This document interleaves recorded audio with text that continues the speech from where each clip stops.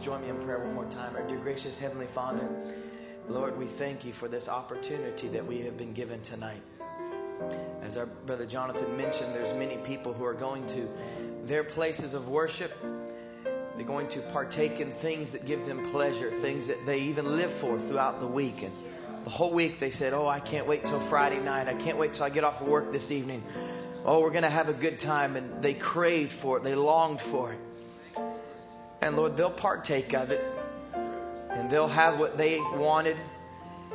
And I imagine they'll wake up in the morning and some may even say, I'll never do that again. But Lord, as we have longed for this time and looked forward to this time and we've desired to be here, may there be such a change that takes place in our lives for each one. That the time that we spend in this presence would so move us and so raise us up and so change our lives in such a dramatic way that when we would wake up in the morning, we'd say, I can't wait to do that again.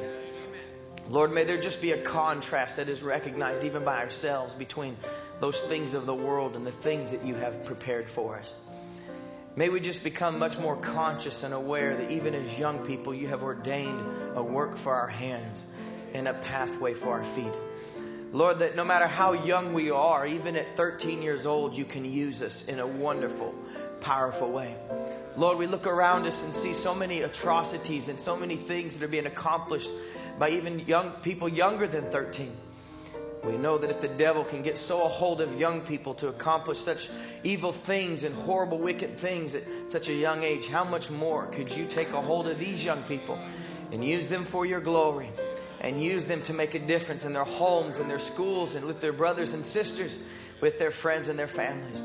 And Lord, I pray that you can make a difference in their life tonight as we commit this service into your hands. Lord, this is a wonderful opportunity. What a wonderful time. It's just an intimate time. Just us and the young people together with you. It's a time where things can be accomplished if we'll only lay aside the things of the world and expect you to come and speak to our hearts and give us what we have need of. So Lord, we commit this time into your hands and we ask you to come now. And you take a hold of us, both as speaker and listener. And Lord, we will get out of the way that you might accomplish your perfect will. And in our hearts, Lord, by saying amen, we'll say, be it unto me according to thy word. Let nothing between my soul and my Savior. I don't want to let school hinder me. I don't want the thoughts of friends and associates and pleasures and worldly things get in the way tonight, Lord. Help me. Just build up a hedge about us, Lord, that we could penetrate through the things of this flesh, that your word could reach our souls. And we ask it in the name of the Lord Jesus Christ. Amen. Amen. If you'll turn with me in your Bibles to Hebrews chapter 7, verse 16. We'll read one scripture there. And we'll get right into our thought this evening. Hebrews chapter 7, verse 16. As some of you are turning there and just finding your scriptures, I want to say that this is one of the greatest privileges that I have as a minister, is to speak to young people. And I'm sure Brother Tom could tell you, usually when I come in town, I don't let anybody know I'm coming.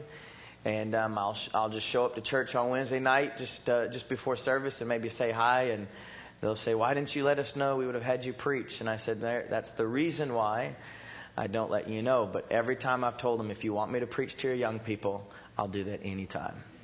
And I've told them, you'll know that I'm here Wednesday, or I'll let you know if I'm coming. You want to schedule a Friday night youth service? I said, I would love to do that because I consider it such a privilege.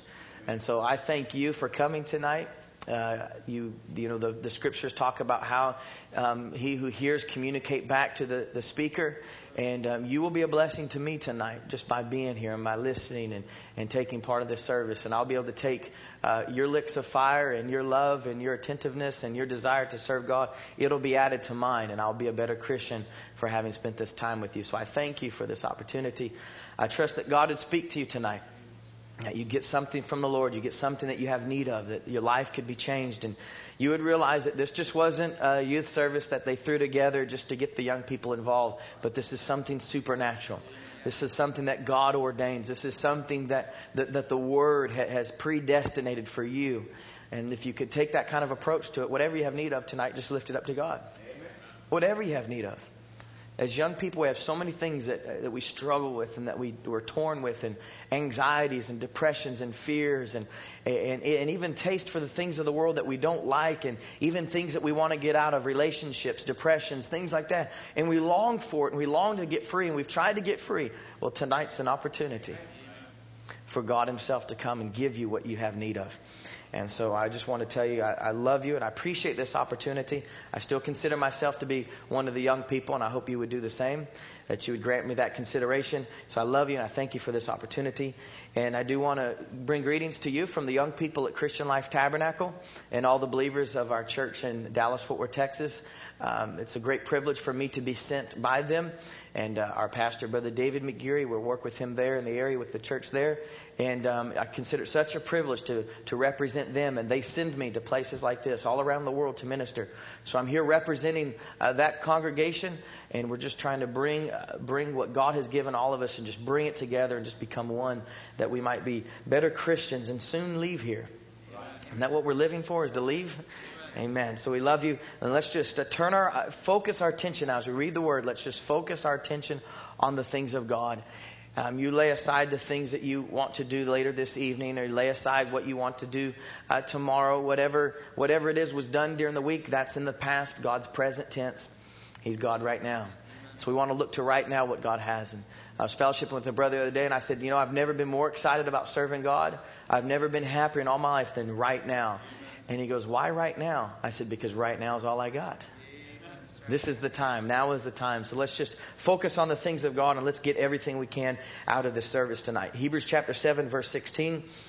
It says, who is made not after the law of a carnal commandment, but after the power of an endless life. I wonder if we could just all read that together. Hebrews chapter 7, verse 16. We begin reading. Who is made not after the law of a carnal commandment, but after the power of an endless life. Let's just bow our heads again. Our dear gracious Heavenly Father, Lord, we ask that you'd have your way in this service. Just take a hold of these words which we have read. May they become alive to us by revelation. Just be added to our souls, Lord, and our stature. May you increase us, we pray, in the name of the Lord Jesus Christ. Amen. Amen. You can have your seats this evening. Now, if you notice, there's just young people here tonight. And so the only amens I have to rely upon are yours. And this is your service. So if you hear something you agree with and you like something, don't be afraid to amen and say, sick 'em boy, get behind the preacher, because I'm counting on you to pull me through this service. And it sometimes can be difficult. You go to different youth camps or different youth meetings, and you preach to a lot of young people who are just kind of looking at you funny, and they'd much rather be somewhere else than where they are, and maybe their parents drag them there by their ear or something, whatever reason why they're there. It's certainly not to listen to you, and it can be difficult. But I've watched you. I've seen you in service. You enter in, you listen, you worship. So let's do the same thing tonight. Get behind the Word, and I know God can speak to us. I want to speak on a subject called the power of an endless life. And as we read here, who is made not after the law of a carnal commandment, but after the power of an endless life. And just as we know that this is a youth service, that in the thought process of coming up with this time, we consider the fact that youth camp is your family camp, is just a few weeks away. And that's a tremendous opportunity for us to come together and hear the preaching of the Word and be caught away from the things of the world and set aside just to listen to the Word and be with one another. And it's a special time because we feel as if we could stay there all week after we've been there a few days. We don't want to leave, and God can deal with us, and things are accomplished. And so we wanted to have this, Brother Tom wanted to have this youth service with that in mind. Something to kind of get you looking towards youth camp, to get you prepared and get your heart stirred. And so I want to bring this message tonight with the fact that youth camp's coming up. I want that to be a part of this process tonight, because when we go to youth camp, we don't go to be seen, and we don't go to see. We go to hear from God. We go to be changed. We go to be in an atmosphere that's different from the atmosphere we have at school. That's different than the atmosphere we have throughout the week. And we're called aside so that God can make a difference and a change in us. And so that's the same reason why we're here tonight. Is that something can be begun in you, something can be continued in you, and that God would do something for you. I'm not up here just to put on a show. And I'm not up here just so you can hear what I know. I'm here because I want God to use me to help you. And so that's the reason why we're going to be taking this subject. And so I want to ask a question maybe even tonight. As the scripture says, who is made not after the law of a carnal commandment, but after the power of an endless life. It can even be phrased as a question, who is made after the power of an endless life? Even be asking you tonight, who has made you? And I want us to consider this small phrase, the power of an endless life. And as we just take time to consider this question, apply it to your own life and ask yourself, what has made me who I am? How have I been made? What if I was to determine what has brought me to where I am and what has put these virtues in me? What is giving me my identification? What is molding my character? Ask yourself, what is the source of your life? What is the source of the thing that is making you? And many of us that sit here tonight, we've accepted Christ. We've accepted the message. We may live good lives, and we're not disrespectful. We're faithful to church. We love the message. We love to hear the preaching. But it's important for us to know what makes us. It's important for us to take a look back in our lives and look at the source of our life and say, what is it that brings me to church? What is it that causes me to enjoy the fellowship? What is it that at the end of the day, if you boiled it down to its most simple component, what is it that keeps me here? And ask ourselves how we are made. Now in Hebrews chapter 7, the scriptures are speaking about the position of Jesus Christ, how He's the King of righteousness, and that He is made after the order of Melchizedek, made a high priest after the order of Melchizedek. And so this specific scripture actually is bringing us to an understanding of what the origin of Jesus Christ was. And so Paul, just through these scriptures, is making a distinction between what was the natural priesthood that the Israelites had and the Jews had, and the now spiritual priesthood which Christ was of. And so what Paul was emphasizing about Jesus is that He did not have His position because of His natural lineage. And Paul was trying to show that Jesus, the position that Jesus had, was not the result of an appointment that was made by man. And it was not, as he says, after the law of a carnal commandment. So Jesus wasn't a priest because of how He kept the commandments. Jesus was not a priest because of the way that He acted or the way that He lived or the way that He dressed. But rather, it was something different that made Jesus who He was. As the Jews believed the priesthood, Paul is saying that his position was not on the basis of who his mother and father were.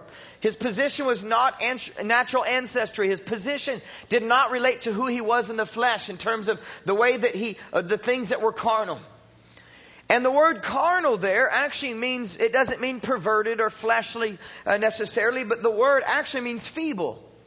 It actually means frail. It means weak. So He wasn't made a priest after a weak commandment. He wasn't made a priest after a failing commandment. So it wasn't the weakness of the law that made Jesus who He was. It wasn't a commandment that made Jesus. And so we have to start looking at Jesus as an example that He was not made a priest by outward observances. He was not a priest because of His carnal actions. And it wasn't because He dressed like a priest that He was a priest. It wasn't because He acted like a priest that made Him a priest. It wasn't the way that He was raised. It wasn't how He was taught. It wasn't that He went to the synagogue, which was His practice. It wasn't because He ate a certain way or acted a certain way or avoided certain things. That's not what made Jesus who He was. And Paul is trying to show us that Jesus was different than everyone else. Because the Levites, they were priests by natural birth. The priest of the Jews, the priest in Israel, they were priests by a natural appointment. It was such that if they belonged to the right family and they had the right father, then they had the right to be the priesthood. And that's the way it was set up in Israel. And so because they were born in a certain family and they were raised by a certain father, and they had a right to the priesthood, they were raised a certain way. They were taught to act a certain way. They were taught to dress a certain way. They were taught and learned how to be a priest. And that's how the natural priest became a natural priest, is he was taught that way. And so they became a priest because of their natural bloodline. And they showed that they were a priest by their outward observances of the law. And so the law was their strength. And they derived their position, their character, their placing from the law. And the priest actually needed the law. Without the law, they were nothing. The law was there to make sure that there were priests. The law was there to make sure that there was even a high priest. And the law itself supposed that these priests were weak. Because the ministry would not be able to be continued unless the law said that when this one dies, this one will take his place. And so the law was written in such a way that whenever the high priest would die, the letter of the law determined that someone would become a high priest. And so that there would always be a priesthood, the law had to be written to say that these Levites, they are priests and they'll be raised a certain way and they'll dress a certain way. And when they come of a certain age, they'll enter into their ministry of the priesthood. And so the law supposed that they were weak because it directed their succession, it directed their position. And so because the law assumed them to be weak, it determined and said that they were unable to preserve their own natural lives, and therefore they needed a law to maintain their office or continue their ministry. And so it was all carnal, it was all outward, it was all pertaining to the things of the flesh, and it was weak.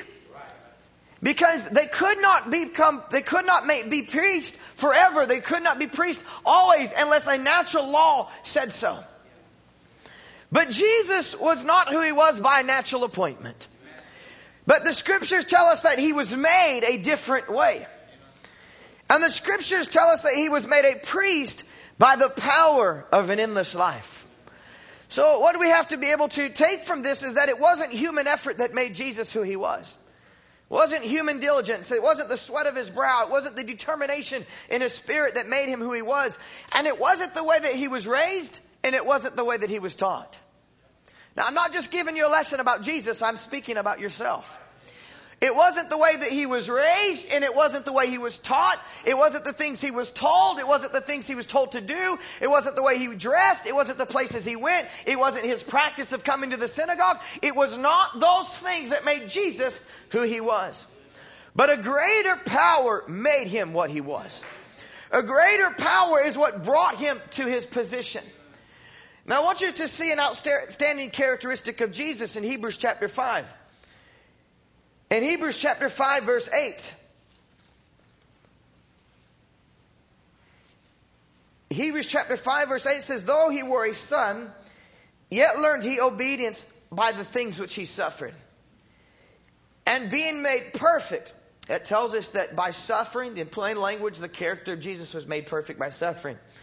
In being made perfect, he became the author of eternal salvation unto all them that obey him. And so he's showing that this whole process was for us. Though he were a son, yet learned he obedience by the things which he suffered. And being made perfect, he became the author of eternal salvation unto all them that obey him. So he was made perfect by the things which he suffered.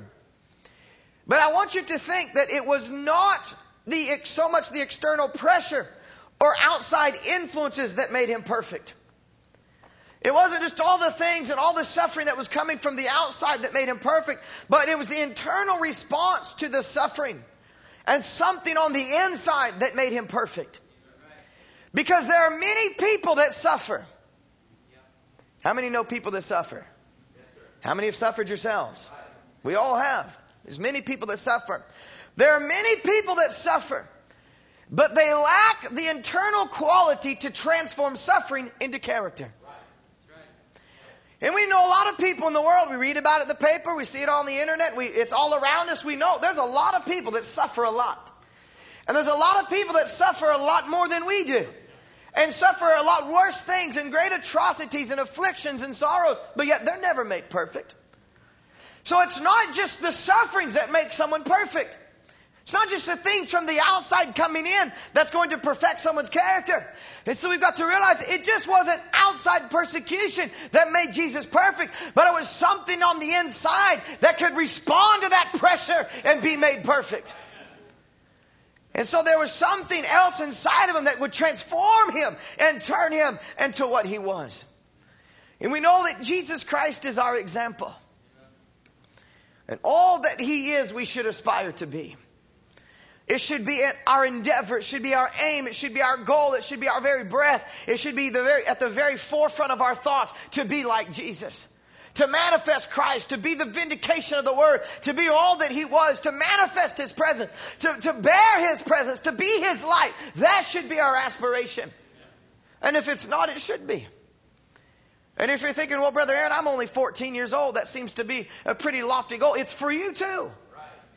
You're never too young to desire these things. You're never too young to come into the position of these things. You're never too young to take on this mind which was in Christ Jesus.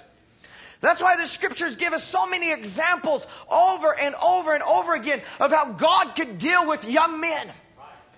And how the Hebrew children just at the age of 12 years old can make a stand not to defile themselves according to God's word. And how David, just being a 12-year-old boy, was anointed to be king. And how Samuel, even at 12 years old, he could hear the voice of God and listen to the call. And then even seeing Jesus as a young boy, but 12 years old, being about his father's business. Well, what's the reason for this witness? What's the reason for this example? To let every single one of you know who's here tonight that's over the age of 12, that you're past the time of your accountability. You're living right now in the time of answering the call. You're living right now in the time of coming to your position and coming to your place. Right now you're living in the time to be anointed. You're living in the time of your appointment. You're living right now in the time to assume your place in Christ, to take up the sword and assume your position. It's not time to wait. It's not time to put it off later down the road. I'll wait till I'm married. I'll wait till I'm older. I'll wait till I graduate from high school. Right now is the time. Right now is to give everything you are to God. Right now is the time to wake up in the morning and say, Lord, keep me throughout the day. Lord, lead me and guide me. Lord, let me be a witness. Lord, let me be closer to you by the end of the day. That's not something for adults. That's for all of us. For every single one of us having a heartbeat for God and the things of God. Even as young people, our very heart should beat to the rhythm of I want to please God. Pulsating to that, where every effort and every energy is focused towards what He desires and what He wants. Not what you want, not, what I'm thinking about the most and what I'm praying about the most is where I'm going to go to college. What I'm praying about the most and what I'm worried about the most is how I'm going to do this and how I'm going to do that. No, that shouldn't be what's number one on your list. It should be, what do you want, God? What do you desire? Because it's so easy for us to be consumed with our own passions. Very easy for us as young people to live just according to what the flesh says. As young people, our obligations and responsibilities, though there's many and they're important, they're significant, we know they're different than what the obligations of our mom and dad. We know that we don't have to work to put food on the table, and we're not paying the tuition, and we're not paying the light bill, and we're not paying the rent, and we're not buying ourselves clothes. And though some of us young people may be doing that at your age where you are, but our obligations are few. And so, especially during the summer when we wake up in the morning, it's not like, oh man, I got to be at work at 9 o'clock. I got to work 8 hours a day because I got to pay the bill. You're not thinking about that. You wake up at noon and you're thinking, I think I'll sleep in today. And you lay in bed for another hour or two and you wake up and you get up and you play a few video games and you go and eat, and then you're like, man, what am I going to do today? I got nothing to do. And so you just do whatever the flesh tells you what to do. You're tired, go back to bed. You go back to bed. You want to play video games all the day? I'll play video games all day. And so you just kind of do whatever the flesh tells you.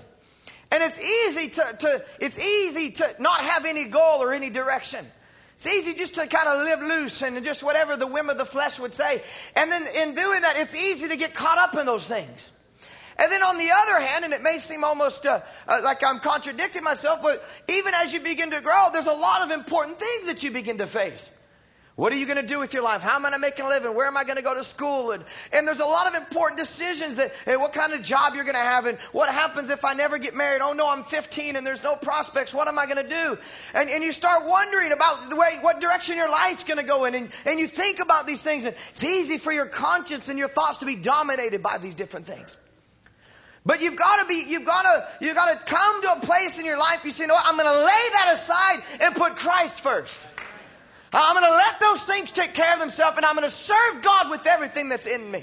Because you'll never have more time than the time you have right now to serve God.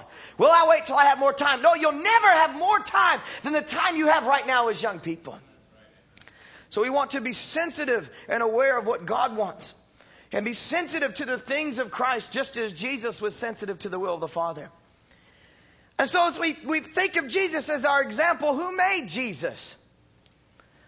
This sinless being, this great warrior, this great faithful one, this lamb who was led to the slaughter, this one who obeyed the Father, what made him who he was? He is our example. And our example, the scriptures tell us, was made after the power of an endless life. It was not carnal ambition. It wasn't his natural inspiration. It was not the will or desire of the flesh that made Jesus who he was. But his quality, his excellence, his character was born from the power of God. If you want to turn to Matthew chapter 1, we'll find that it wasn't human effort that made Jesus who he was. It was not the way he was raised. It was not the way he was taught. It was not what was said or what he did. It wasn't the way he dressed or the way he acted. But there was something else that he could point to say, this is why I am what I am. In Matthew chapter 1, you could start even in the first verse and begin reading. And realize that there's a whole list of names. And it begins as Abraham begat Isaac. And it keeps continuing where one after another begat another, begat another. And it's showing that one father had a son and that son had another son. And it just keeps going down. Natural, birthing natural, natural, birthing natural.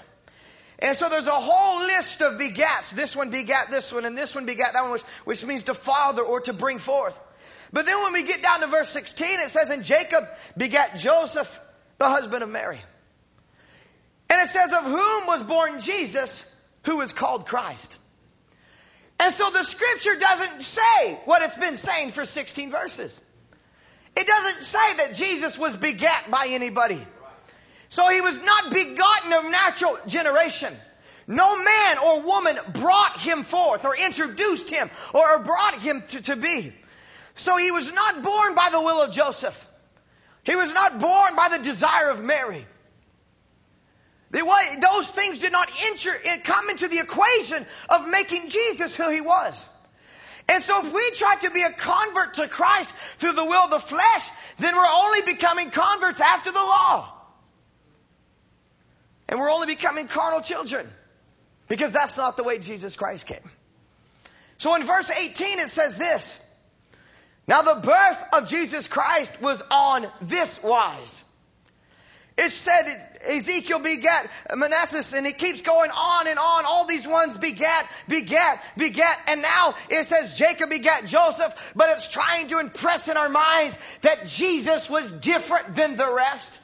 So it says, now the birth of Jesus Christ was on this wise, when as his mother was espoused to Joseph, before they came together, letting us realize man and woman did not take a part in this. She was found with child of the Holy Ghost. What does this tell us? Let us know? The birth of Jesus was on this wise. This is a new order. This is a different way. This is a different process than what every other man has known to this time. He was different than everyone else. He was born by the power of the Holy Ghost. His character, his quality, his excellence, his majesty was born from the power of God. Because he did not come like everyone else came. Jesus had an origin that was on this wise. It is different than all other men that had come before him. He had a different source of life. So it wasn't Jesus' character, Jesus' quality, the person that he was. It wasn't because my mommy and daddy were such and such. It wasn't because I went to church. It wasn't because I was raised this way. It wasn't anything that he could identify with in the flesh. Right. There was nothing that Jesus could go to and point to and say, this right here is why I am who I am. There was nothing that he could point to externally and say, this is what made me. This is the reason why I am who I am. No, it was God who made him who he was. The birth of Jesus Christ was on this wise. It was different. He was born by the power of the Holy Ghost. And he had a great purpose. He was made after this power to bring many sons unto glory. In bringing many sons unto glory, they made them perfect through sufferings, the scripture says. And it says that he might bring us to this salvation. He might bring us to this eternal salvation if we obey him. So his very purpose of being made this way was that so others might share in this power and in this life.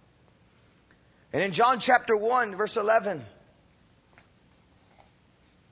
as we follow our example. It says, and he came unto his own, and his own received him not.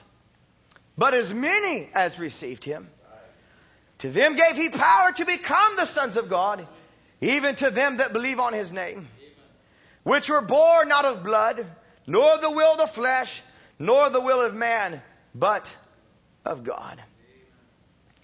There's going to be those who receive him. And to them will he give power to become the sons of God, who are not born out of blood, not of the will of the flesh, nor the will of God, but born of God.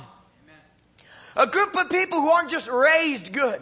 They're not just taught good, but they're born of God. And notice verse 14. And the Word was made flesh and dwelt among us. And we beheld his glory. The glory is the only begotten of the Father, full of grace and truth. But even if you notice the order of this scripture, oftentimes we hear it quoted as, in the beginning was the Word. And we don't know that there's 13 more verses because it says, and the Word was made flesh and dwelt among us. But in the order of the scripture, in the beginning was the Word. Notice who is introduced into this even before we get to the Word made flesh. You are. Even before it gets to the testimony of Jesus Christ, it gets to the very purpose of it. As many as who would receive him, to them gave he power. If they would receive him, he'll give them power to what? To also be begotten of the Father. To also be the bearers of the Word, where the Word is made flesh, or the flesh is made Word rather. And that's the very purpose, it's the very reason why he came. But yet they rejected him and they did not receive him. But he gives a promise to them that would receive him. I will give you power to be like Christ. I will give you power to be an overcomer. I will fight your battles. I will be your victory. I will be your protector. I will be your guide. I will be your comfort if you'll only receive me. But you know what? There's something that happens here. It seems so simple as we read it, but as many as receive him, we think, my, that just sounds so easy. But there's something about us as humans. We always get in the way. And we think, okay, Brother Aaron's saying we need to be like Christ. We need to serve Christ. We need to be like him. We need to manifest him. We need to become what Christ is. I want to be the very representation of the message. I want to be an example of the believer in charity, in love, and faithfulness, in all these things. That's what I want to be. And our first instinct, our first inclination is to try to become like Christ through the law of the carnal commandment. The promise is there. It's ours to receive it. But we don't realize it whenever we hear these things and the challenge is put forth. Our first instinct is to try to become like Christ through the law of a carnal commandment. Because remember, there's a difference being made. Who is made not after the law of a carnal commandment, but after the power of an endless life. And so this is just human nature. It's not evil. You're not a bad person. It's not some perverted desire. It's just the way of man. There's a way that seemeth right to a man. Every way, the ways of man are pure in his own eyes. So it's not that you're getting this evil thought and you're thinking, I've got an idea here. I'm going to trick God. I'm going to bypass the promise and I'm going to become like Christ. You don't even think that way with a sincere heart, with a pure motive. You set out to try to become a Christian through your own ambition and human inspiration. And so whenever you're made aware of this standard, you're made aware of your shortcomings, something inside of you tells you, oh, there's more to this life. There's more for me. There's love. There's peace. There's happiness. There's joy. There's holiness. There's right standing. That there's character. There's abstinence from the things of the world. That these things are mine. You immediately, wanting to do good, said, I'll go out and do it. And so the very thing we do, and knowing that this is what we should be, we're going to go try and do this. And we're going to try, and we're going to try, and we're going to try. And it seems like it happens every August for some of us. We hear Brother Chris Hall preach. We hear Brother Tim Pruitt preach. We hear these great sermons go forth. And oh my, we're inspired. And we hear and say, that's what I'm going to do. I'm going to do that. And you start saying, I'm going to stop doing that. I'm going to stop going there. I'm going to stop talking to this person. I'm going to stop watching those things. I'm going to stop listening to those things. And you've got all these things you're going to stop doing and all the things you're going to start doing. And what we'll do is we'll do our best sincerely. I'm not saying you're a bad person for trying. And not even saying that you're being filthy in your intent and you're being wrong in your desire. But it's just with our best, and we'll do our best to try to work our way to a certain quality. We're going to do our best to work our way to a certain position. We're going to say, okay, that's where I need to be. I'll get there. And so we go home and we start throwing stuff away. And we get out the trash bag, and some sisters are putting skirts in there, and they're throwing away makeup. They're throwing away, guys are throwing away books and CDs and magazines and videos, and all sorts of stuff is being thrown away. You're clearing off the dresser. You're removing numbers from your contacts list. You're cleaning up house. And you start doing these things. Why? You say, Christians shouldn't have these things around. Man, Brother Chris Hall was preaching, and it went straight to my soul. He said the very things that are wrong with me. He identified the very things I was doing wrong. I'm going to go home and quit doing them. And you know what? Brother Ronald Spencer is going to come, and he's going to start preaching, and he's going to get right into your dirty house. He's going to start saying, this is wrong, and that's wrong, and that's wrong, and that's wrong. And we're going to say, okay, I'm going to clean house. I'm going to get it right. I promise this time I'm going to do it. And so with well-meaning efforts and a sincere heart, we're going to go out and do everything right and observe the word through deeds. And we're going to have good intentions in doing it. We know what a Christian should do. Because we've been taught good. You've been raised good. Your parents have taught you well. The ministry at the church has done such a beautiful job and an excellent job of holding before you the standard in the way they live and the things they preach. You know what a Christian should do. You know what the Word produces. You know what the Word does in someone's life. You've seen it lived in your parents. You've seen it lived in the people in the church. You've seen it live before you in your pastor and the other ministers. You know what a Christian should do. So whenever you want to serve God or be like Christ, we just do the things we know a Christian does. We think, you know what? I see these, my family, I see these people are faithful. They're in church every time. So you know what you do? You say, I'm going to start going to church. I'm going to start paying my tithes. I'm going to start paying attention. I'm going to start dressing right. I'm going to start dressing more modest. I'm going to get the brother say, I'm going to clean up the way I look, and I'm not going to be so lazy and so loose in the way I dress. I'm going to start shaping up. I'm going to start I'm going to start dressing like Brother Tom does respectfully. I'm going to start being modest in my attitude, my character. I'm going to start being faithful. I'm going to start doing these things. And you feel good. Feel good about it. And so we do these things that we know a Christian should do. And you know what? A Christian will do those things. Go to church, pay his tithes, be humble, be sweet, be kind. He'll defer to his brother. He'll be willing to help. He'll be modest. She'll be modest. She'll have holiness, a spirit of holiness. Holiness just isn't the way you dress. It's a spirit. Modesty is a spirit. And all these things, these things will be in our eyes, and we'll think, I got to do these things. I'm going to do these things. But you know, even though that's what a Christian does, and a Christian will do those things, it's not doing those things that make you a Christian. Even though a Christian will do all those things, just because you do all those things doesn't make you a Christian. It's not in the keeping of a commandment that makes us a Christian. You're not made a Christian by carnal discipline. You're not made a Christian by a promise to clean up your life. You're not made a Christian by a promise to stop doing things. It's not by an outward observance that makes you a Christian.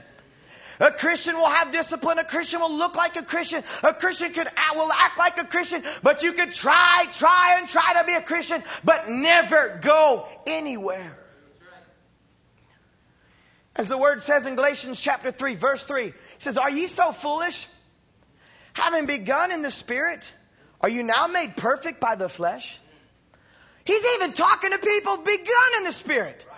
He's saying, are you foolish to have begun in the Spirit? Are you going to be made perfect by depending upon the flesh? Now, why would he say that? Because it's human instinct. It's human nature. You know, it's a good thing too. It gets in the way, but it's a good thing. At least your instinct isn't to go out and at that point isn't to go out and do the things of the world. At least you're being sincere. You're being honest before God. I want to do these things. I promise I'll do them. But it is a problem. It represents a problem. Because he's saying it's foolish. Because it's going to be natural for you as young people. And I hope you're listening, and if someone next to you is asleep, just wake them up. Because you've been awake all week. Now's not the time to sleep. But we want to think about this for a moment. It's human instinct. And it'll be your first reaction tonight or even during the camp. When the word is preached, your first reaction is going to be, okay, I'll do it. I'm sorry. I know I was wrong. I'll make it right. I know what I should do. I shouldn't do those things. I should do these things. I need to quit doing that. I need to quit doing that. And you say, you resolve yourself to do it. You feel good. You feel the conviction. You say, all right, a new start. I'm going to turn over a new leaf. Here's a new beginning. I'm starting fresh. This time I mean it. It's human nature to do that. Even for those who've begun in the Spirit, they've had a change, they've been filled with the Holy Ghost, they still do it time and time again. They've got the power of God inside of them, but they want to do it all in the power of their flesh. But it's foolish to do that. And it's foolish for anybody, no matter what level of experience they're on, to try to make themselves perfect by depending upon their flesh. And so what happens is you'll have that desire to serve God, and so you'll try to satisfy that desire yourself. I'm going to be like Jesus. And if you have a desire to serve God, I just want to ask, if you have a desire to serve God, raise your hand tonight. I'm going to ask the question again, but I say, if you really, really mean it, and this is the testimony you'd want the world to see, because they're streaming this service, it's going to be archived, and your hands are going to go up as a witness around the world. Do you really have a desire to serve God? Raise your hand. Wow. Do you know what? You're rare. You're very rare. And I'm not just talking about in Cloverdale or Vancouver. You're rare in the message. To really, sincerely have a desire to serve God, you're rare even in what some people call a rare cult. You think you're rare because you believe the message? Want to serve God and live the message. Now you're really rare. And you're one of the most rare people on earth. They say 1 in a million. You're rare. And look, you've all come together to one place tonight. It's God who does things like that. You should look around at the people who raise their hand next to you. Maybe somebody you've had bitter feelings towards them. You need to lose that. They're designed to serve God just like you are. They may get weak. They may struggle. They may do things to offend. They might go astray. They might have bad attitudes. But they raised their hand tonight and said they want to serve God just like you do. And then we need to quit pushing each other down and build each other up. Because we need one another. It's a shame when our young sisters go to school and they suffer persecution and come to church and get it from you. It's a shame when a young brother doesn't find acceptance amongst his own family or in the world and he's persecuted and comes to church and gets the same thing from you. We should be ashamed.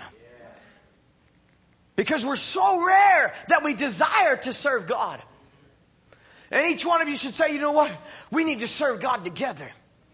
We need to lift one another up. We need to come together. We can do this together. By the grace of God and the power of Christ, we can become an invincible army. Amen. We can pray for one another. We can lift one another up. And if God has given you that desire, if you have a desire to serve God, then serve Him with all your heart. Amen. But do not think that it is your will or your effort that's going to make you what He is. No matter how strong that desire is, you can never project that desire through the flesh and take that desire to inspire the flesh and become a Christian. It's good to have the will. It's great to have that desire, that want to. It's important to have the effort, but that's not what does it. Romans chapter 9 verse 16, so that it is not of him that willeth. Romans chapter 9 verse 16, it is not of him that willeth, nor of him that runneth, but of God that showeth mercy. Now, both are necessary for salvation. God will not save you unless you are willing to be saved. You have to be willing. God doesn't come and take a heart that doesn't want to be saved. He says, no, I don't believe in you. I don't want to be saved. He doesn't save that person. So there has to be the will there. There has to be the want to. And you're not saved unless you accept the work of salvation. You show the fruits, meat of repentance. There has to be an acceptance. So you have to run. There has to be a willing and there has to be a running. But the warning always has to be issued. It's not just you willing and you running that makes you a Christian. It's not just you willing and you running that gets you in the place that you need to be. It's not you being willing to run the race, and it's not you running the race that gets you to the finish line. Because everyone who runs in the race, they all finish, but one obtaineth the prize. So run that you may obtain. There's got to be something else that's a part of you. But it is God that showeth the mercy. No matter how hard you try, it will never matter if God does not do something. It means you never made God save you. And you'll never make yourself a Christian. You don't make God save you. And you're not going to make yourself a Christian. So then as you sat here tonight, even with the desire to serve God, the question is, who made you? How are you made? Where's the source of your life? What's the source of your strength? You're good young people. You have a good testimony before me in the times that I've been here. A very good testimony. For the most part, I see when you come to a regular church service, a lot of you young people sit on the front row. You listen, you pay attention. You're some of the ones that stay the longest lingering in prayer and worshiping. Young men raising their hands, young sisters worshiping. And you've got a good testimony. The way little bit I've seen you, the way you conduct yourself, the way the young sisters dress. You're not letting the world influence you as much as other people are.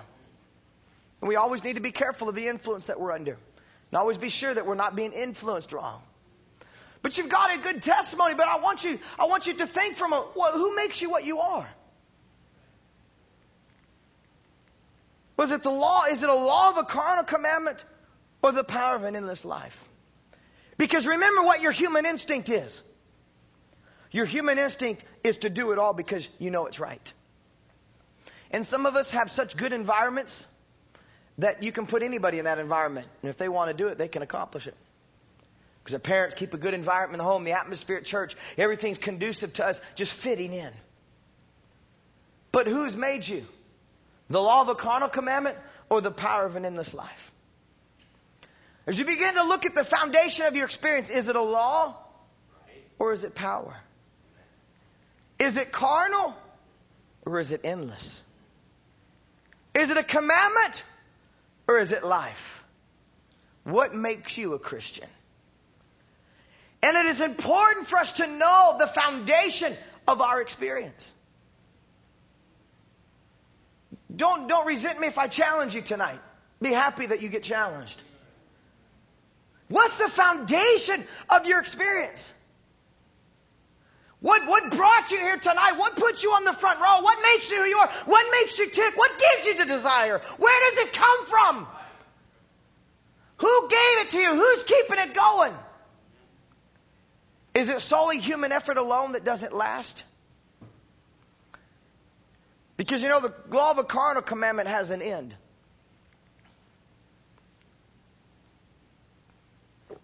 It's called the law of the carnal commandment. It's temporary, subject to change, and it always leads to death. The law can give a commandment, but it can never give life. And because it's temporary and subject to change, this is why many of us try, but we fail. This is why we've been at several family camps and we tried and it never lasted. This is why we've tried and we've fallen. We've tried and we've fallen because we make an effort and it doesn't last. We make an effort and it doesn't last.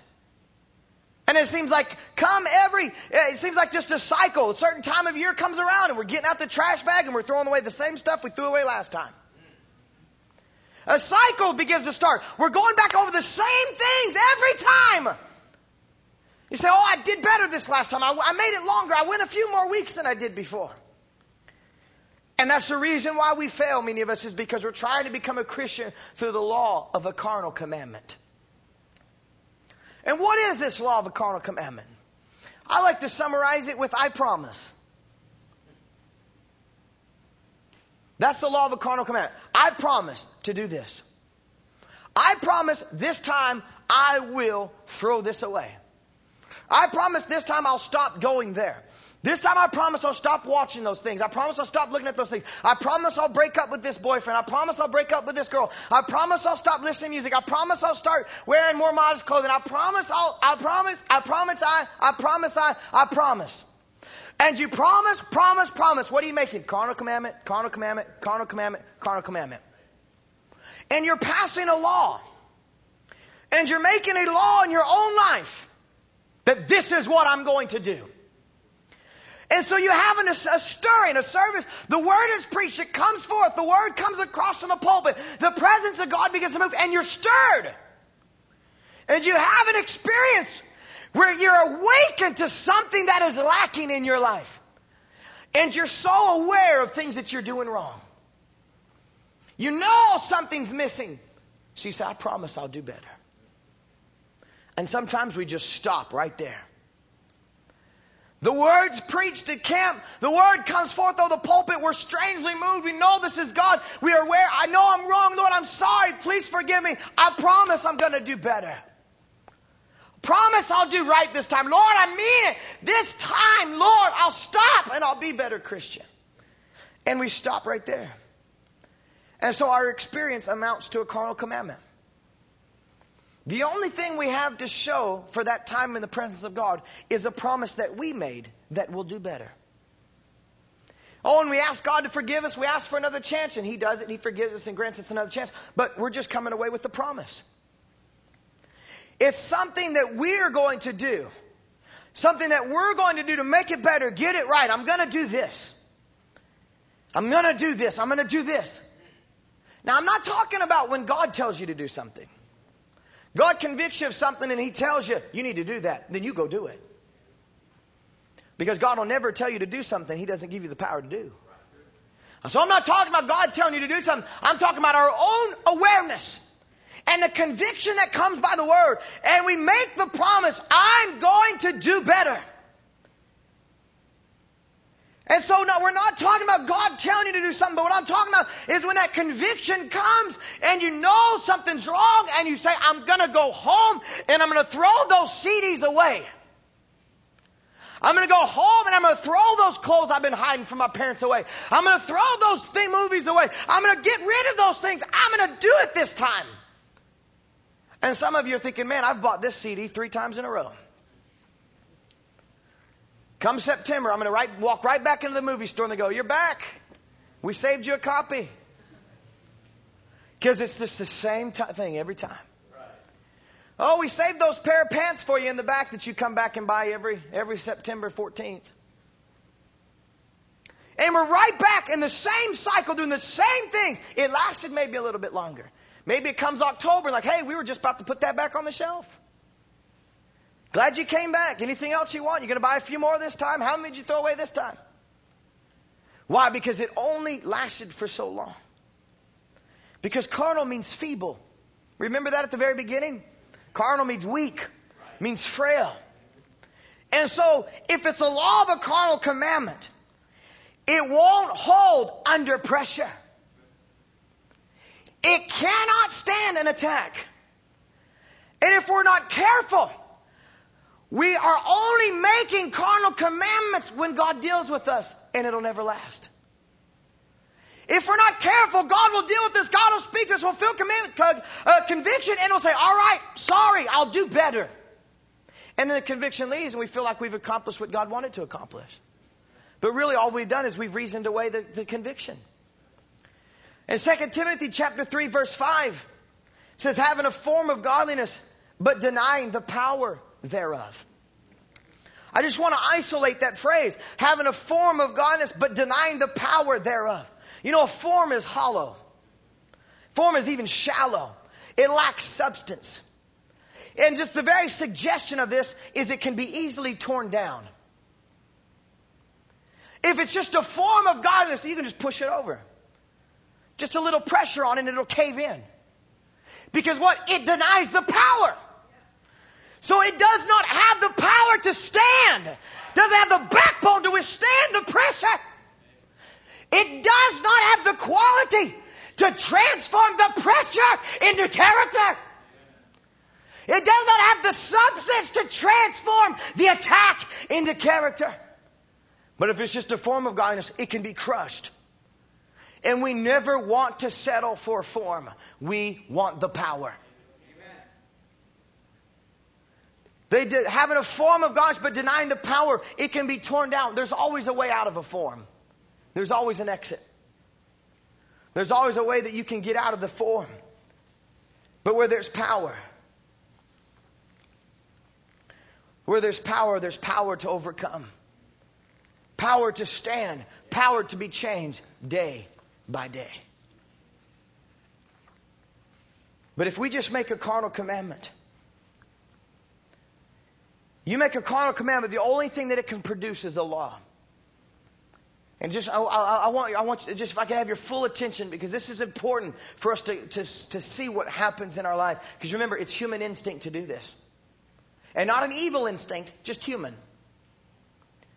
Carnal commandment only produces a law. And when you are in that meeting, and the word is being preached, and you make a promise, you've written a law. And that law does carry with it some authority. That law does have a power. Therefore, it does have an effect. But the law is temporary and subject to change. Therefore, it can be broken. The law has an influence for a certain period of time, but it can be broken. That's why they say laws are made to be broken. But let's just give you an example. How many of you here are old enough to drive a car and drive a car? All right, now you can specifically relate. Others of you may relate by observance, and you don't have to identify yourself whether or not you can, both in practice or by observance. But there's the law of the speed limit. And that sign is posted, and it's a law, and it says you can only travel so many clicks, as I guess you guys call it. And you're only supposed to go a certain speed limit. And as that law there, what? It keeps you by that speed limit. Some of us may be 10 over or so. We figured out the formula that we could be 9 over and not technically be breaking the law or something. But if you're from the States, when you come up to Canada, you just speed all you want because you know there's no repercussion for it. And that's wrong. But anyways, you know the law's there, not to speed. And as long as that speed limit's there, it keeps people within the proximity of that. The speed limit's 70, that's gonna determine how fast someone drives. If it drops down to 30, it's gonna determine how fast someone drives. And so the law has a certain power. And it holds us to a certain speed until another necessity arises. And then we speed. We'll drive the speed limit until we're late for work. Till we're late getting somewhere. We'll drive the speed limit until another condition comes up that's more important.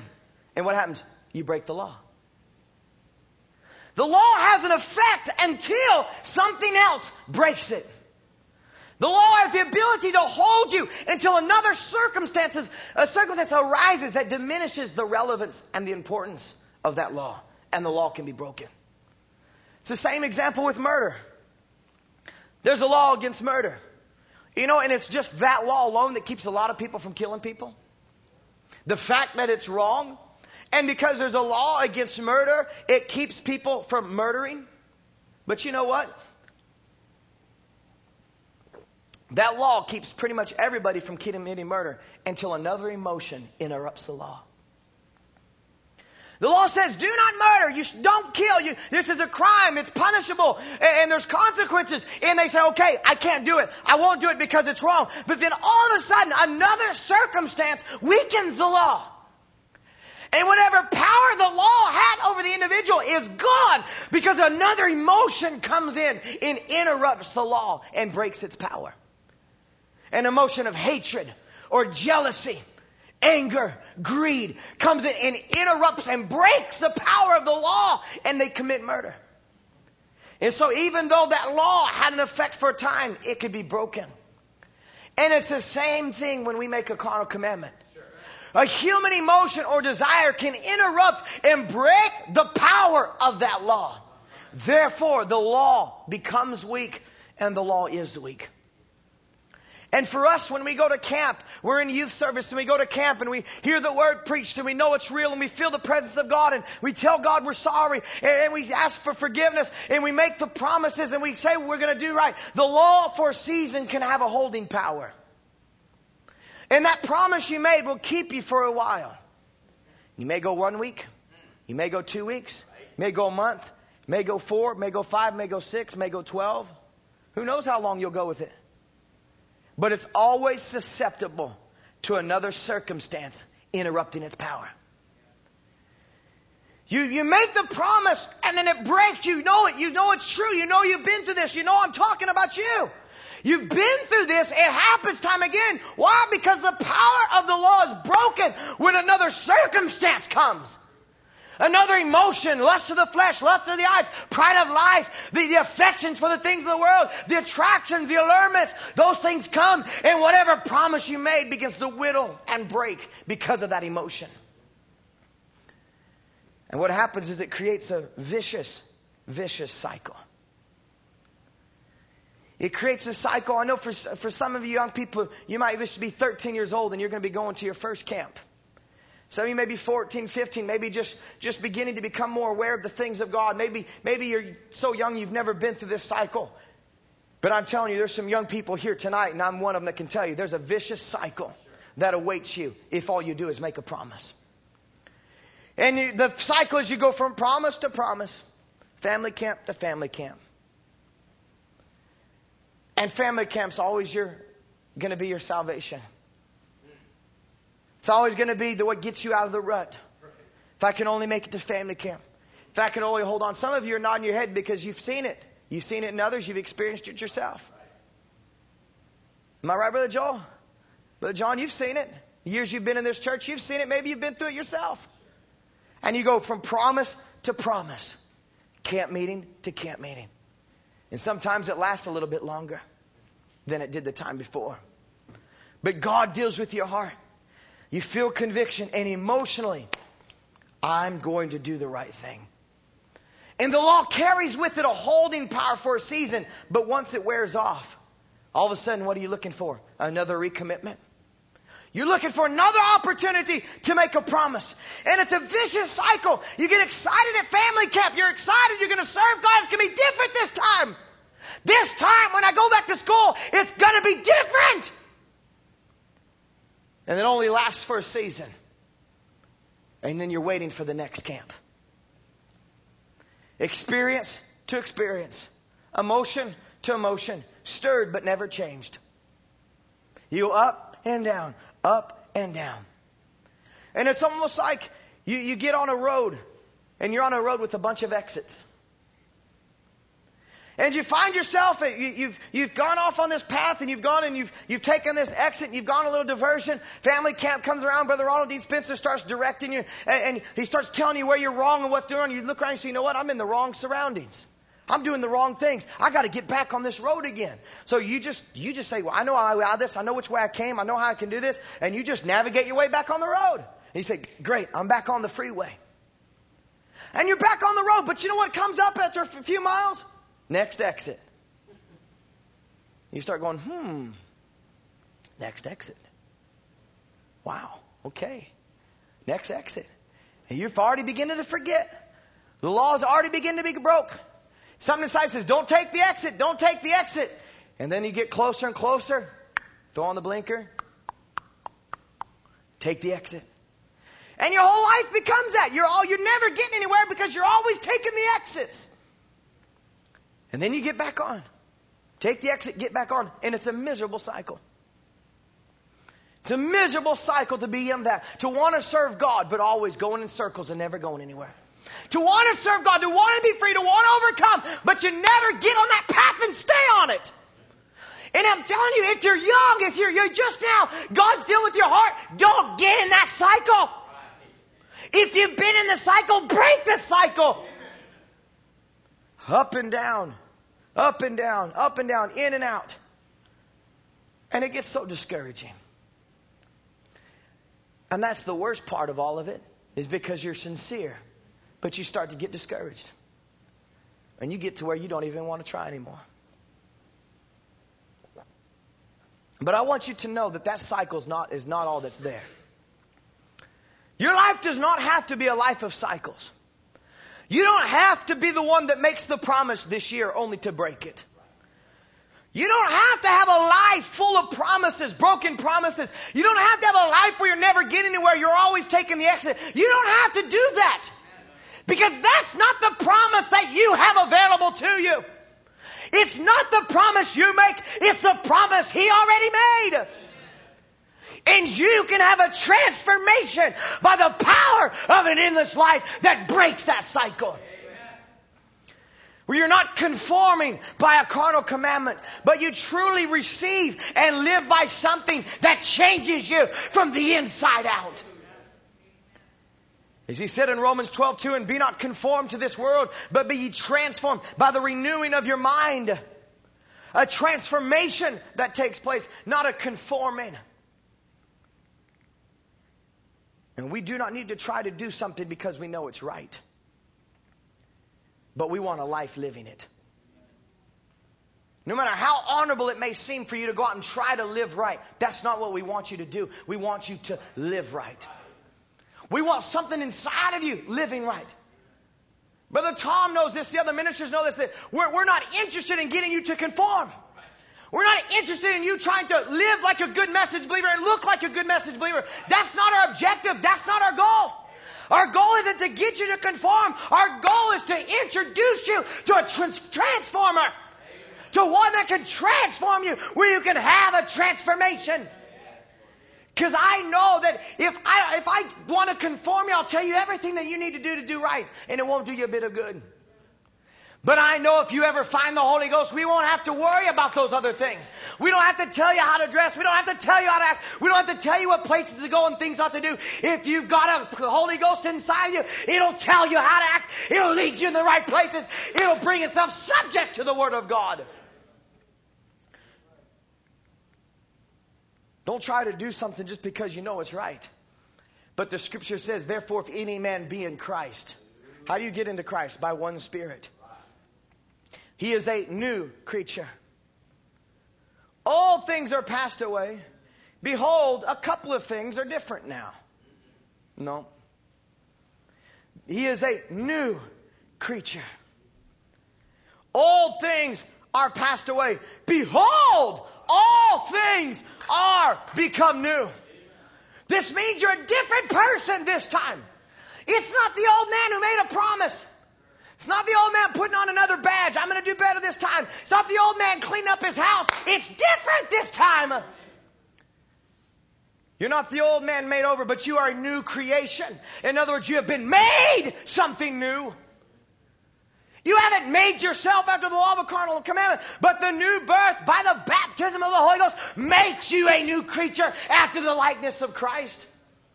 Just as He was not begotten by the flesh, but it was a new order, the power of God. You can be born on this wise. It's the power of an endless life that has been made available to you, and you can receive it. It's something that takes place where there's no credit to the flesh.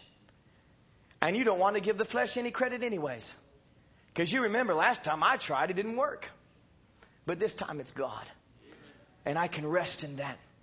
Because it says, which were born not of blood, nor the will of the flesh, nor the will of man, but of God. We do not work our way into the body of Christ. You do not promise your way into perfection. We are born into the body of Christ. And we are led to perfection by the Holy Ghost. So what does it mean then to be born by the power of an endless life? What does it mean? It means it never stops. It always keeps growing. It never gives up. It always continues. It perseveres. It withstands the attack. It grows stronger. It gets brighter. It gets greater. It gets more wonderful. It inspires you. It guides you. It leads you. It lifts you up. It gives you joy unspeakable. It can never be broken. It can never be interrupted. Nothing can take it away from you. Because in Hebrews chapter 7, verse 17, we read verse 16. It said, for He testifieth, thou art a priest forever after the order of Melchizedek. forever.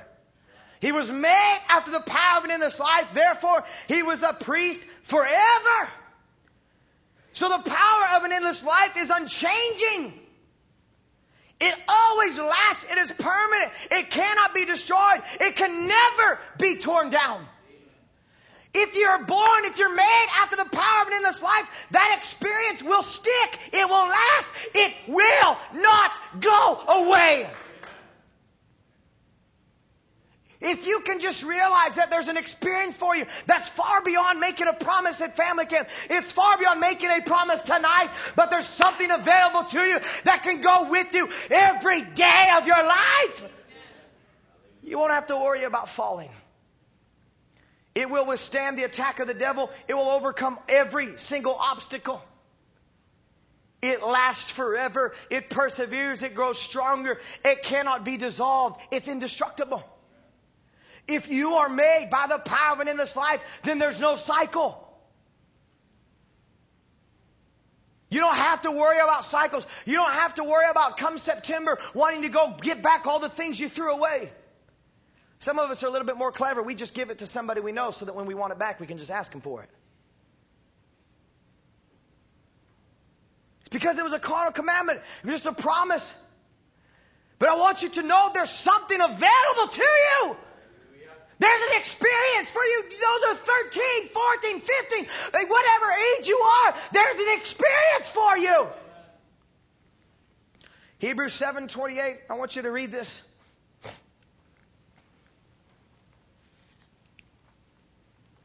Hebrews chapter 7 verse 28.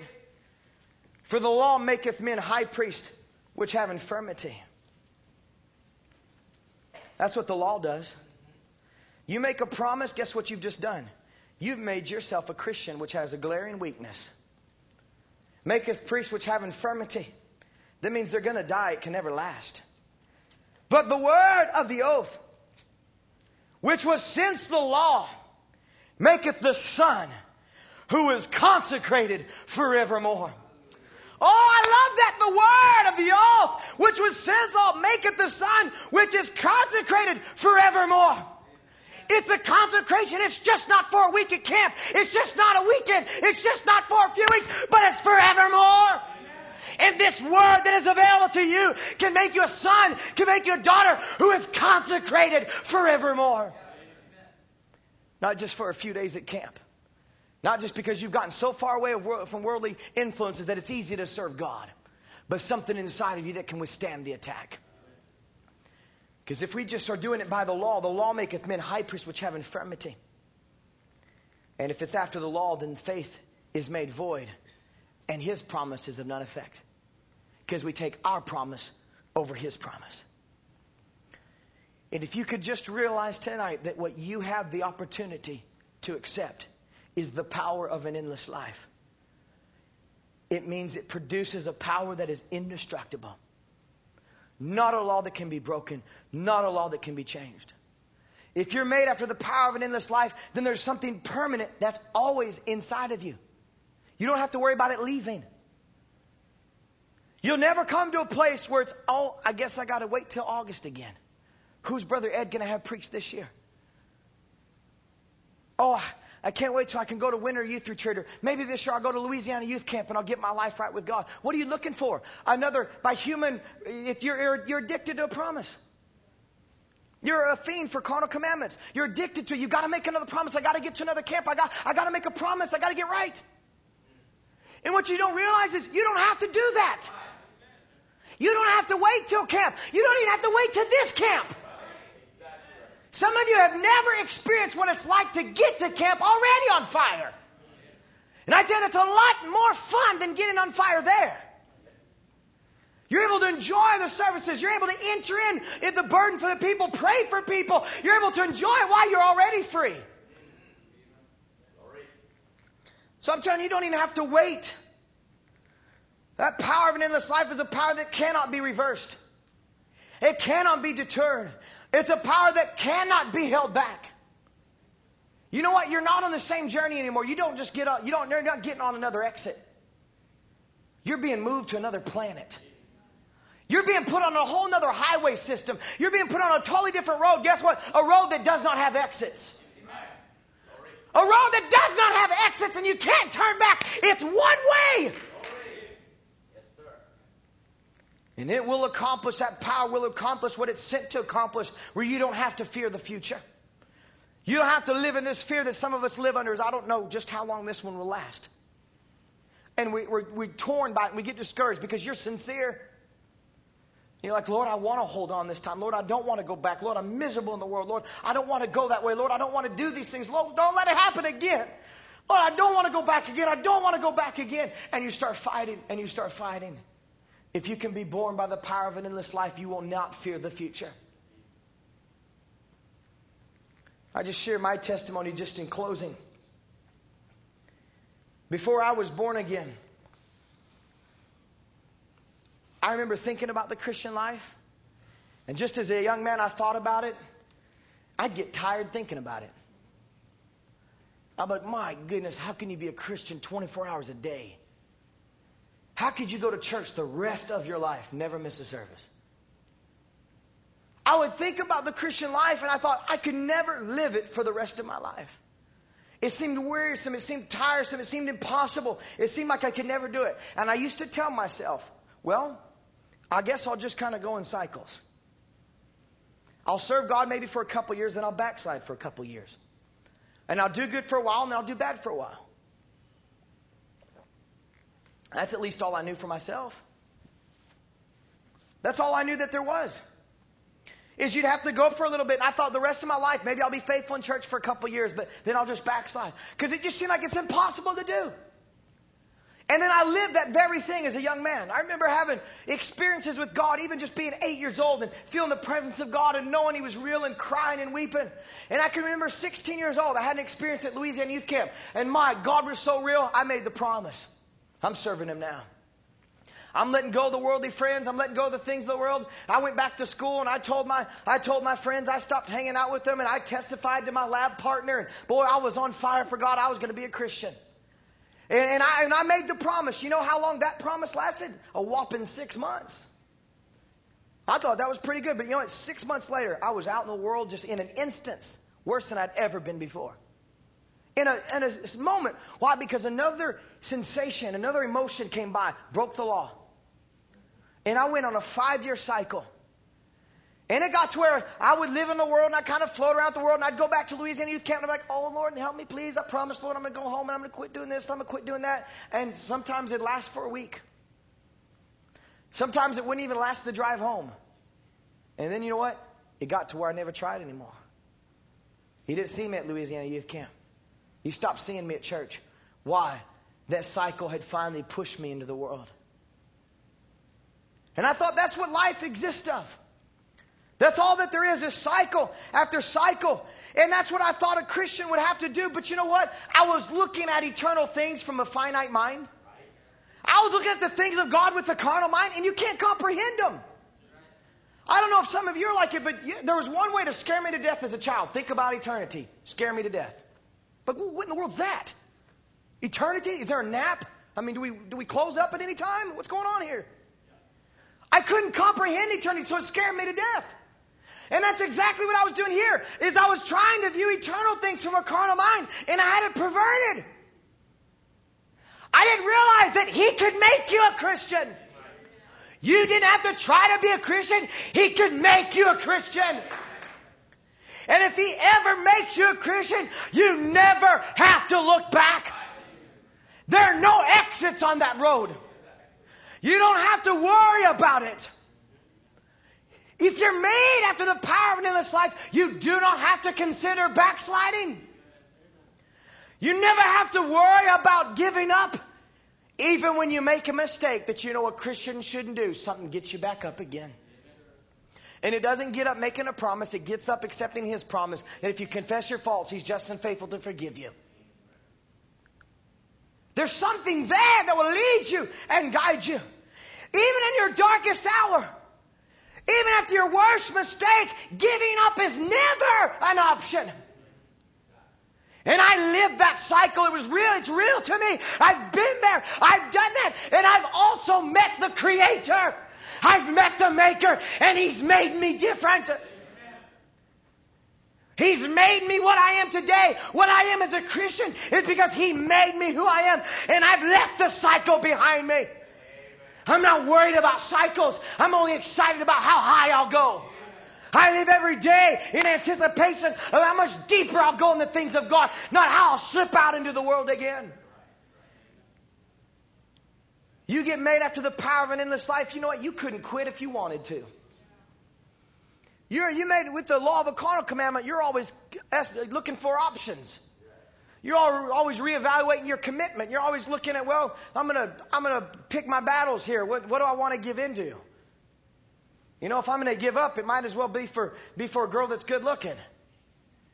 Right? If I'm going to quit, it might make it worth it. Giving up's always an option. And when you make a mistake, what do you start contemplating? What do you start thinking? Well, I guess I'll just quit trying this time. I've done it before. Might as well just quit trying. Giving up's always an option when it's the law of a carnal commandment.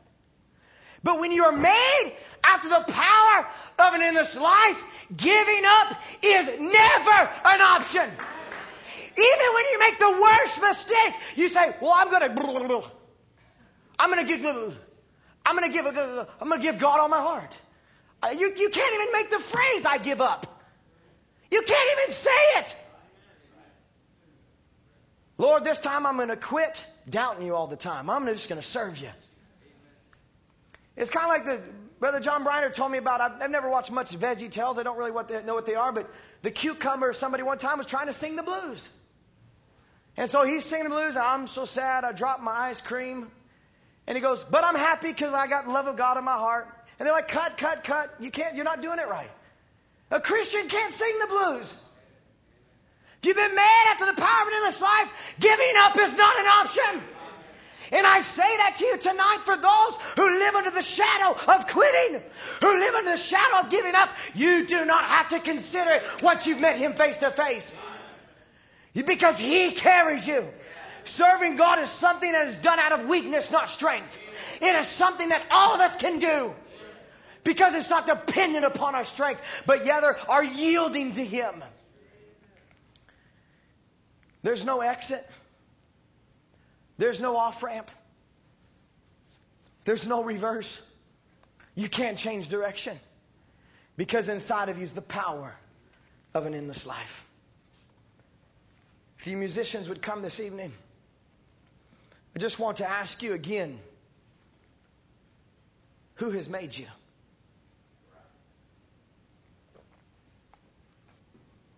Is it the power of an endless life? Or the law of a carnal commandment? And I'm very serious tonight.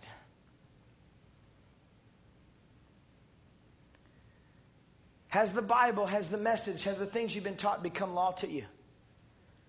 Do you just follow it obediently just as a son or daughter? Are you making promises only to break them? You know it's true. Probably every single one of you know it's true. Say, Brother Aaron's telling the truth tonight. We've all done it before. We've all went to camp and we made our carnal commandment. So upon what basis do you derive your position?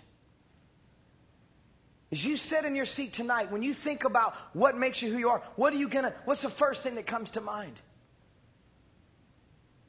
Is it because of the way you're raised or taught? Because of where you go to church? Your family relation? I asked a guy here recently, we were fellowshipping in an opportunity with a worldly man, and said, what makes you think when you get before God, what makes you think He's going to let you into heaven? He says, well, I'm a good person. And that's what he thought. He thought, I don't kill, I don't rob, I don't steal. I'm a good person. And some of you say, you know what? At least I'm not smoking marijuana like some of these other guys in this church do. At least I'm not trimming my hair like some of the other girls do. At least my skirts are longer. At least I come to church. At least I help babysit. At least I do this. At least I'm respectful. I'm doing all these things. I'm not really that bad, Brother Aaron. But what is it? Is it God? Has He made you? Are you just good at making promises and keeping them? And for some of us, What cycle are we in? As you sat here just weeks away from family camp, what part of the cycle are you in? Is it the same one you found yourself in this time last year? The same exact place, the same exact things, maybe worse? And you're saying to yourself, 3 more weeks. Brother Tom, if I could just get there 3 more weeks, everything will be all right. If I could just hold on to family camp. If I could just hear Brother Ron preach, if I could just hear that altar call, if I could just feel that conviction again, if I could just feel that atmosphere that I felt last time when I promised to do good, if I could just get back there again. What cycle are you in?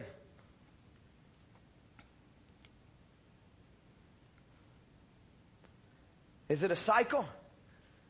Or have you been made by the power of an endless life?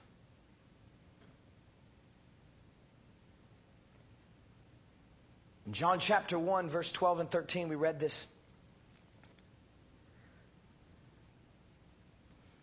Maybe we would sing, "Create in me a clean heart." He said, "But as many as received him, to them gave he power to become the sons of God. Even to them that believe on his name, which were born not of blood, nor of the will of the flesh, nor of the will of man, but of God. But as many would receive him, to them gave he power." What power? To be made. The power of an endless life. The scripture says, "Behold, I stand at the door and knock." He's come to your door so many times. What has he done? He's knocked. And that preacher's been in your living room. He's been in your bedroom. And Jesus knocks. And you know what you do? I'm going to clean up the house. Jesus is knocking. I've got to clean up the house. And we promise to clean up the house when he knocks. And that's what we do. We start cleaning the house because we're going to get right. How many times have you heard somebody say, "Well, when are you going to come back to church?" "When I'm ready." How long does it take you to get dressed? My goodness, it's been 2 years. Yeah, there's no getting ready. There's no cleaning your house. Why is he knocking? To clean your house for you. "Behold, I stand at the door and knock. Let me in." When he knocks, let him in. Don't promise to clean your house. Don't make one promise. Let him in. At family camp, when he knocks, let him in. Don't even make one promise. Don't even promise to receive him. Receive him. Don't make one promise to God. He doesn't need your promise. He wants your heart. Even tonight, I believe that we would be wrong to just build your expectation for camp and not give you a chance tonight to break the cycle. Is God knocking tonight? How dare you make any promise tonight? Why would you even want to? When God is here knocking on the door and he says, "No, don't worry about cleaning. No, don't worry about that. You'll never get it right for me. You're never going to get your heart cleaned up and get all right." Say, "Lord, just will you come in and create a clean heart, Lord? Lord, I've tried it time and time again. I'm discouraged now, Lord. Maybe you're at the right spot tonight. Maybe you're discouraged. So I've just tried too hard. I can never do it right." When he knocks, don't make one promise except this promise he has made to you, as many as received him. Just open up and let him in. Don't make a carnal commandment that will end. When God knocks on your heart and you're aware, it's not sacrifice and offerings that he wants. Scripture says that's not what he requires. Our sacrifice, I'm going to abstain from things of the world. Our offering, I'm going to do good things. It's not what he wants. But he said, "My son, give me your heart. Give me your heart. It doesn't say, give me a clean heart. It's not what he says, my son, give me your clean heart. He says, give me your heart, and I will give you a new one. And I'll put my spirit in you. And I will cause you to walk in my statutes and do them. It is He that will do it. He causes you to live. You don't have to try. It is both Him who wills and does His good pleasure in you. Give Him your heart. And tonight I pray by the grace of God that there would be a cycle broken. You've been up and down, in and out, back and forth, going in circles. Break the cycle tonight. Just wonder if we could have every head bowed.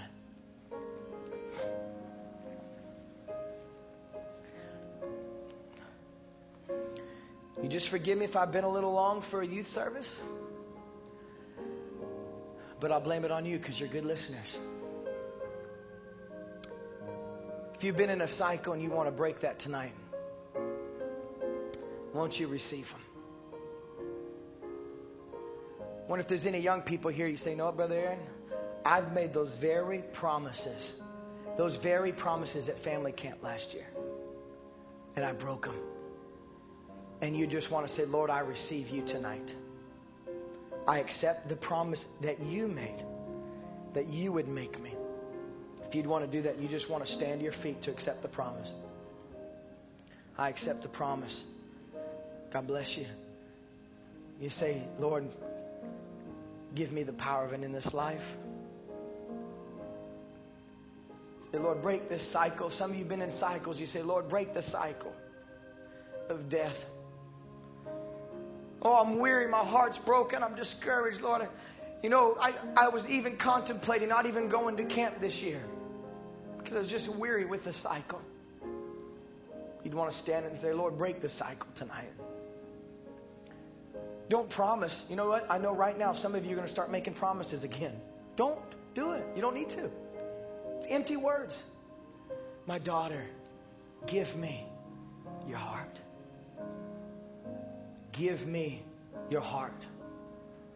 Accept Him. As many as received Him, to them gave He power to become the sons and daughters of God. Create in me a clean heart. Oh God, Lord, may You be the author and finisher of my life. And renew a right spirit within me.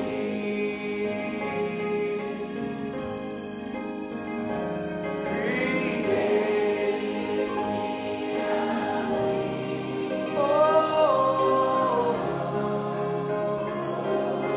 My God. And renew a right spirit within me. Behold, I stand at the door and knock. Just let Him in tonight. And cast me not away from Thy presence, oh my Lord. Take not Thy Holy Spirit from me. Oh, yes, Lord Jesus. Restore unto me the joy of Thy, not even my own salvation. And renew a right spirit within me. You know, I notice some of you are still sitting. I'm going to assume it's because you've begun in the Spirit. And I'm going to say, are you so foolish? Haven't begun in the Spirit? Are you made perfect by the opinion on the flesh? And you say, you want to say, you know what? I sometimes rely too much on my own good intentions. You say, Lord, created me a clean heart. You just want to stand and accept it tonight. You say, Lord, help me. God bless each one. God bless all of you. God bless you. Amen. God bless you. You know, now is the time to receive Him. I'll say it again. Your time's not family camp. Your time is right now. This is the time. This is the appointed hour. You say, why would God do this? Why would God have us here in this service? Why would this be preached? Because you needed it tonight, not 3 weeks from now. Tonight, right now. This is the grace of God. He could have left you to yourself. He could have left you in your cycle. God Himself has spoke to you. Break the cycle. He's saying, let me come and loose you.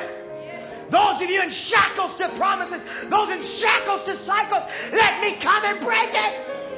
And I say, throw your hands to God in the air. Say, Lord, break the cycle. Lord, break the cycle in me. Lord, I depend upon you tonight. Not my own righteousness, nothing I can do. Lord, break the cycle. And fall upon Him and be broken. Let's just sing it again. Let's just worship God in this atmosphere. Lives are being changed right now. Oh, create a clean heart. Oh, God. And renew a right spirit within me. Let's just all stand to our feet. Oh, create, oh, clean heart, oh, Jesus Christ, oh, and renew a right spirit within me. Just lift your hands and sing and say, Lord, I receive tonight. Oh, and cast me not away from Thy presence, oh my Lord, and take not Thy Holy Spirit from me. Oh, restore unto me, oh, the joy of Thy salvation. And renew a right spirit within. Let's just sing it again. Just concentrate on this promise to Him. Oh, create.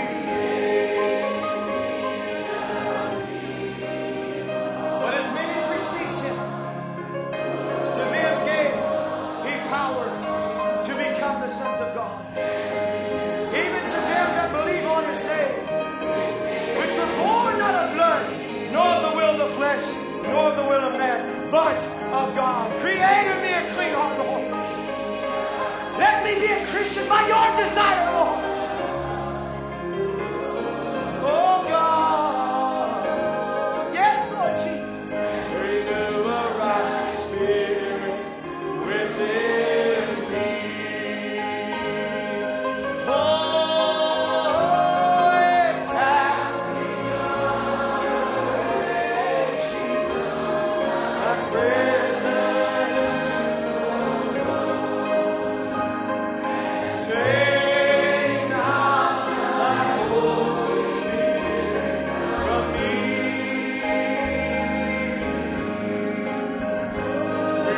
Restore unto me, oh, the joy of Thy salvation,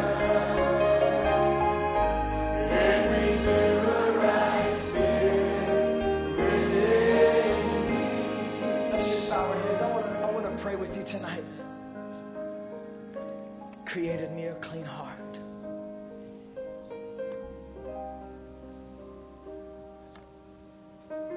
Do you want that cycle broken? Break it tonight. Break it tonight. Even if there's someone streaming the service, break the cycle tonight. But you young people here, in His presence, behold, I stand at the door and knock. Anyone will let me in. Just receive Christ tonight. If you just want to receive Him to change your life, just raise your hands. We'll pray for you. But dear gracious Heavenly Father, nothing in our hands we bring to You, Lord. like so many times before, we've been in the same atmosphere. Unknowingly, Lord, we brought to you things that were of no weight or substance to you. Lord, we brought to you our August resolutions, our family camp resolutions, and said, Lord, I know this is wrong, and I know this is wrong, and I'll do better this time. And we've stumbled and fell so many times, Lord. But tonight, by the preaching of the word, we realize that we can bring nothing to you but the heart that you've given us. Lord, we're comforted by that, knowing that there's nothing we have to do to get this. But I know in my own life I tried so hard and I wanted to serve you. I was miserable. I was depressed. I struggled with suicide. But one day I just fell into your arms. Made everything different, Lord. No, for me, if just one young person could have that experience tonight, they'll never be the same. Dark clouds will roll away. The fear will be gone. And light will shine through and they'll have hope and life. Lord, may it be tonight. I pray, I desire that it be tonight. That they can know just how sovereign you are, just how mighty you are. Lord, it doesn't have to be at family camp on the last day, but Lord, it's tonight. So unexpected, Lord. So sudden, but yet so real. I pray that as we linger in your presence, your Holy Spirit would come and change your heart, Lord. Some that just stood and lifted their hands to you and said, Lord, break the cycle. Their hearts are crying to you, Lord, break the cycle. Lord, make me up with the power of it in this life. Lord, I just pray that you do that tonight. That you'd grant it as we linger in your presence. May a true change be wrought in these lives. As we commit them into your hands and we say, according to your word, as many as would receive you, to them you give power. Lord, may they receive you in the name of the Lord Jesus Christ. May they be changed tonight by the power of it in this life. May they have that liberty, that freedom, and that passion that only you can bring. May the cycle be destroyed tonight, Lord. Take them from where they are on this road, Lord, and put them on a new pathway. Put them on that highway, Lord. I pray in the name of the Lord Jesus Christ that you'd grant it. Grant it, we pray, in the name of the Lord Jesus Christ. Amen. Let's just sing this song again, but I just challenge you tonight. Don't leave too soon. Create in me. Don't stop worshiping. If you want to change tonight, you just ask him for it. Oh.